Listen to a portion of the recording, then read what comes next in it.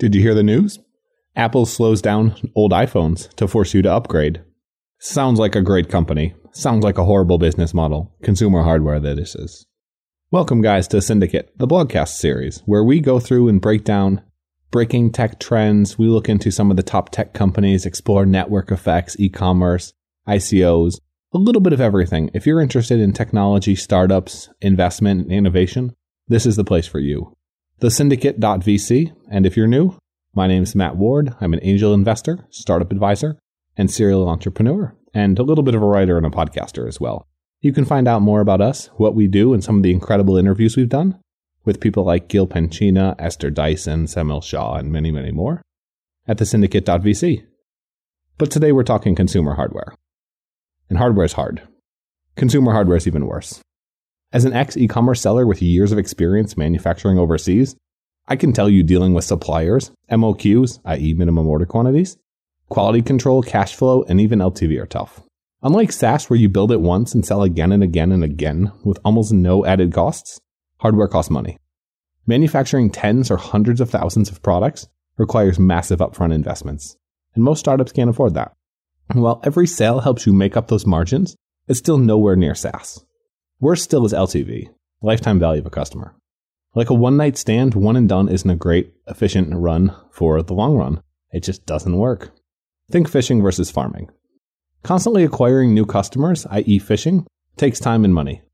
CAC, your cost of acquisition, kills margins. High unit costs make economics even worse. Most startups and brands fall into the fishing category.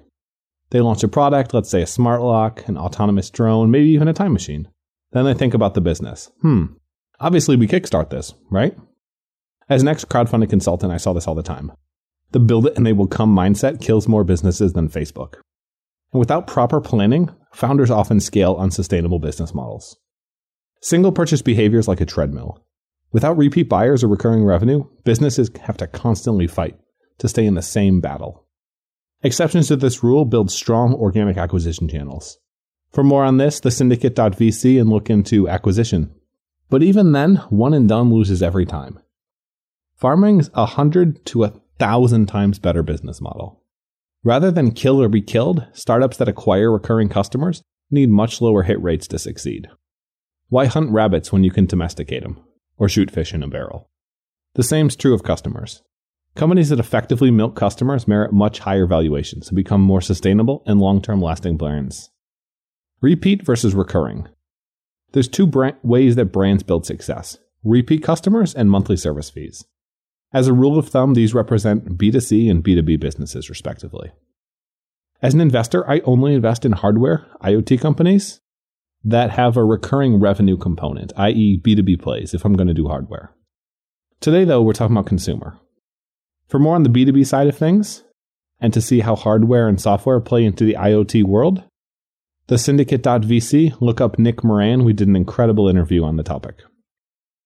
But later in the article, we're going to discuss the B2B recurring revenue business and how hard hardware is for business. But it can be a Trojan horse. Right now, though, let's talk repeat buying behavior. There's several ways to prop up your LTV. These traditionally include new products, i.e. socks, shoes, shorts, shirts, etc. Consumable products, toothpaste, contacts, lenses, lipstick, replacements, a new iPhone, a new laptop, a new fridge, and accessories, earbuds, Xbox games, an HDMI adapter, etc. I have a question. Are you an Apple fanboy? You're on this article because of Apple. You're listening to this podcast because of Apple. Let's start there. News broke recently that Apple was screwing customers. Surprise, surprise. The company that brought you the iPhone was conveniently slowing down the older ones right after the new ones were released. In my opinion, Apple's a scumbag company. It didn't used to be. But recently, under the leadership of Tim Cook, Apple's been focused on numbers 3 and 4 on our above, the least innovative, i.e. replacements and accessories, and the most expensive of all. For a detailed analysis of how Apple's screwing consumers with dongles, accessories, and a whole lot of other uncool upsells by removing device ports, thesyndicate.vc, Google the end of Apple. You'll find it. But for iPhone specifically, the issue is especially troubling. Apple's a two-trick pony, constantly reverting to the same old stuff to drive sales and stock price.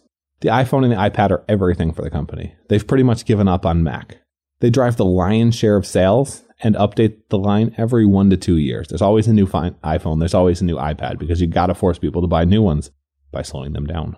But Apple's branding's built a fanboy culture. Their early supporters are brainwashed into buying the latest, barely differentiated products. This has made Apple the most valuable company in the world. Their earnings just keep going up. To be honest though, when they remove the headphone jack, ask you to buy 3 new dongles, change it all again in the next iPhone, and slow down your old device to force an upgrade scenario, can you really keep supporting that shit? Apple's unsustainably taking advantage of their customers and failing to innovate.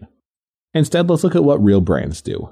While we all accidentally eat a rotten apple, instead of feeling sorry for apple suckers, let's look at how real brands build businesses. 1. New products. Since the beginning of the industrial era, new products have dominated the world of consumers. Every year, new automobiles are released with better mileage, better performance, better consumer value. And while companies like Ford and GM wanted consumers to upgrade rather than slashing your tires, they offer you trade-in deals, extra warranty, additional tires, anything to sweeten the deal. But the idea of updating an existing product isn't where most brands thrive. Instead, most companies create new, innovative products on a pretty consistent basis in adjacent or related areas. Like Cortez, the idea here is land and expand. Build a relationship and trust with consumers and then begin servicing other needs. Amazon did it with books and then slowly expanded into new categories. You can too. The key here is to focus. The best brands build a vision around a particular niche and then expand horizontally. Look at Disney. Most wouldn't regard this media empire as a product company, but I would. Disney's a product. The movies are all products. The toys, the stuffed animals, the clothes, the posters, those are all products. The machine behind Disney's unparalleled. As of 2013, Disney's merchandise sales accounted for $40.9 billion in revenue. That's not chump change. And not only does the product line have so much power, every product line that they add creates more channels to pull in customers. It's true in the Disney example. Frozen, Mickey Mouse, Snow White, Monsters, Inc. Disney's devilishly good at attracting kids and creating upsell after upsell after upsell. And look at these acquisitions. Disney brings more characters to the battle. Marvel, Star Wars, X-Men, more movies, more products, more characters, more to add to Disney World, and it's constant upsell inside of their own little sphere. It seems unfair. It is.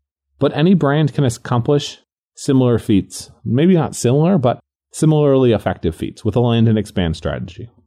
Number 2, consumable products. My favorite from a business perspective has to be consumables. The best part of SaaS is the recurring revenue, followed by huge margins, of course. But with consumable products, these economics can be similar. Dollar Shave Club built $1 billion valuation incredibly quickly just by selling consumables.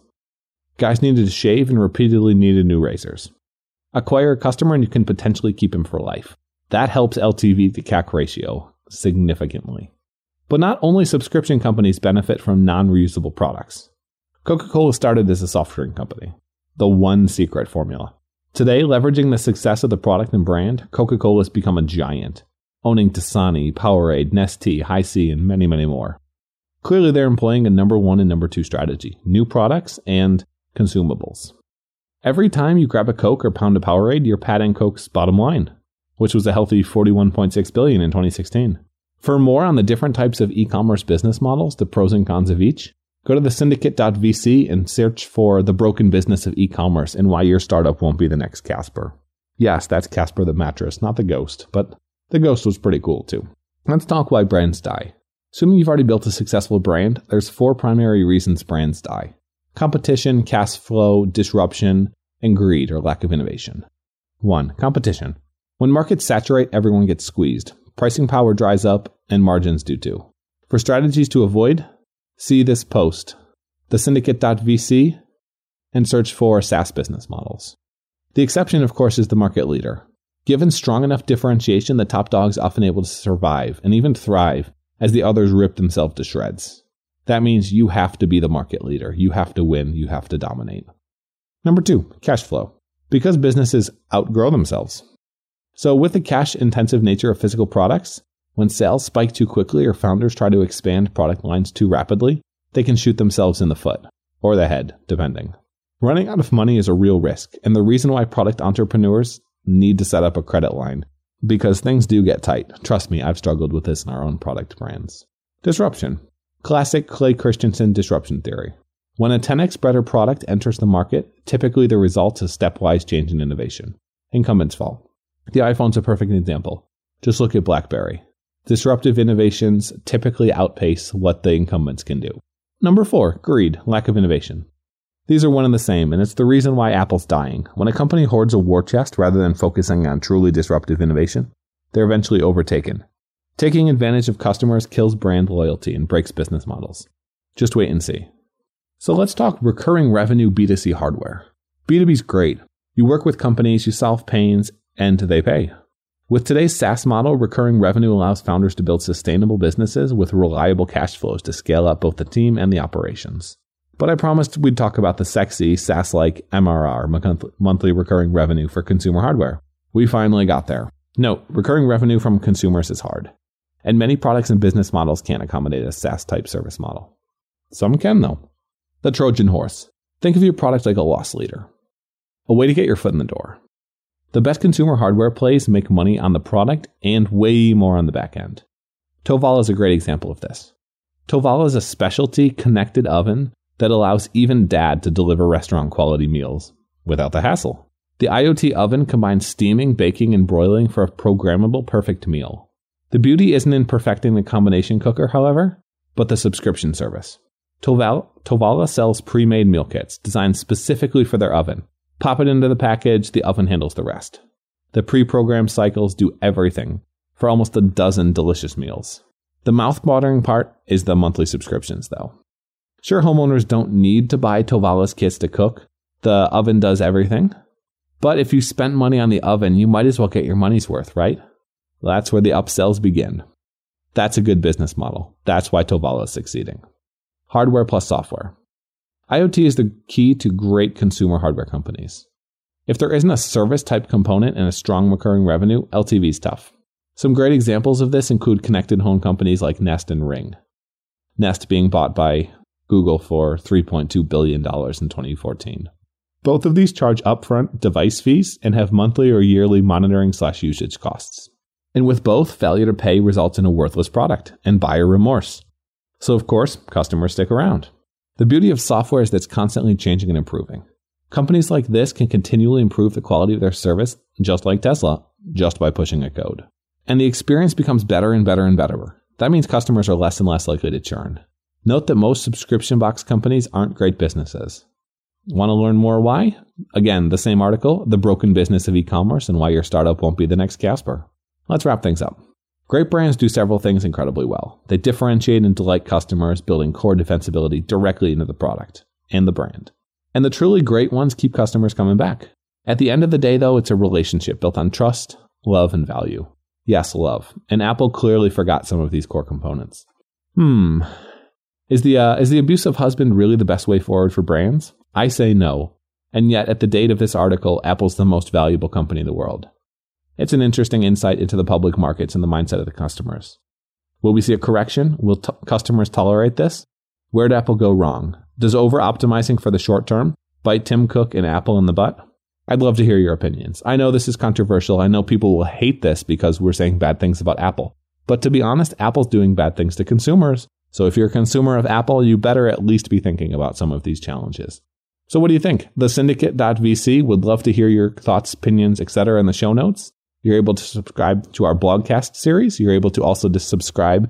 We have an investor series where we bring some of the top angels and VCs like Esther Dyson, Samuel Shaw, Gil Pencina on the program, and we grill them on how to be incredibly good at tech investing early stage.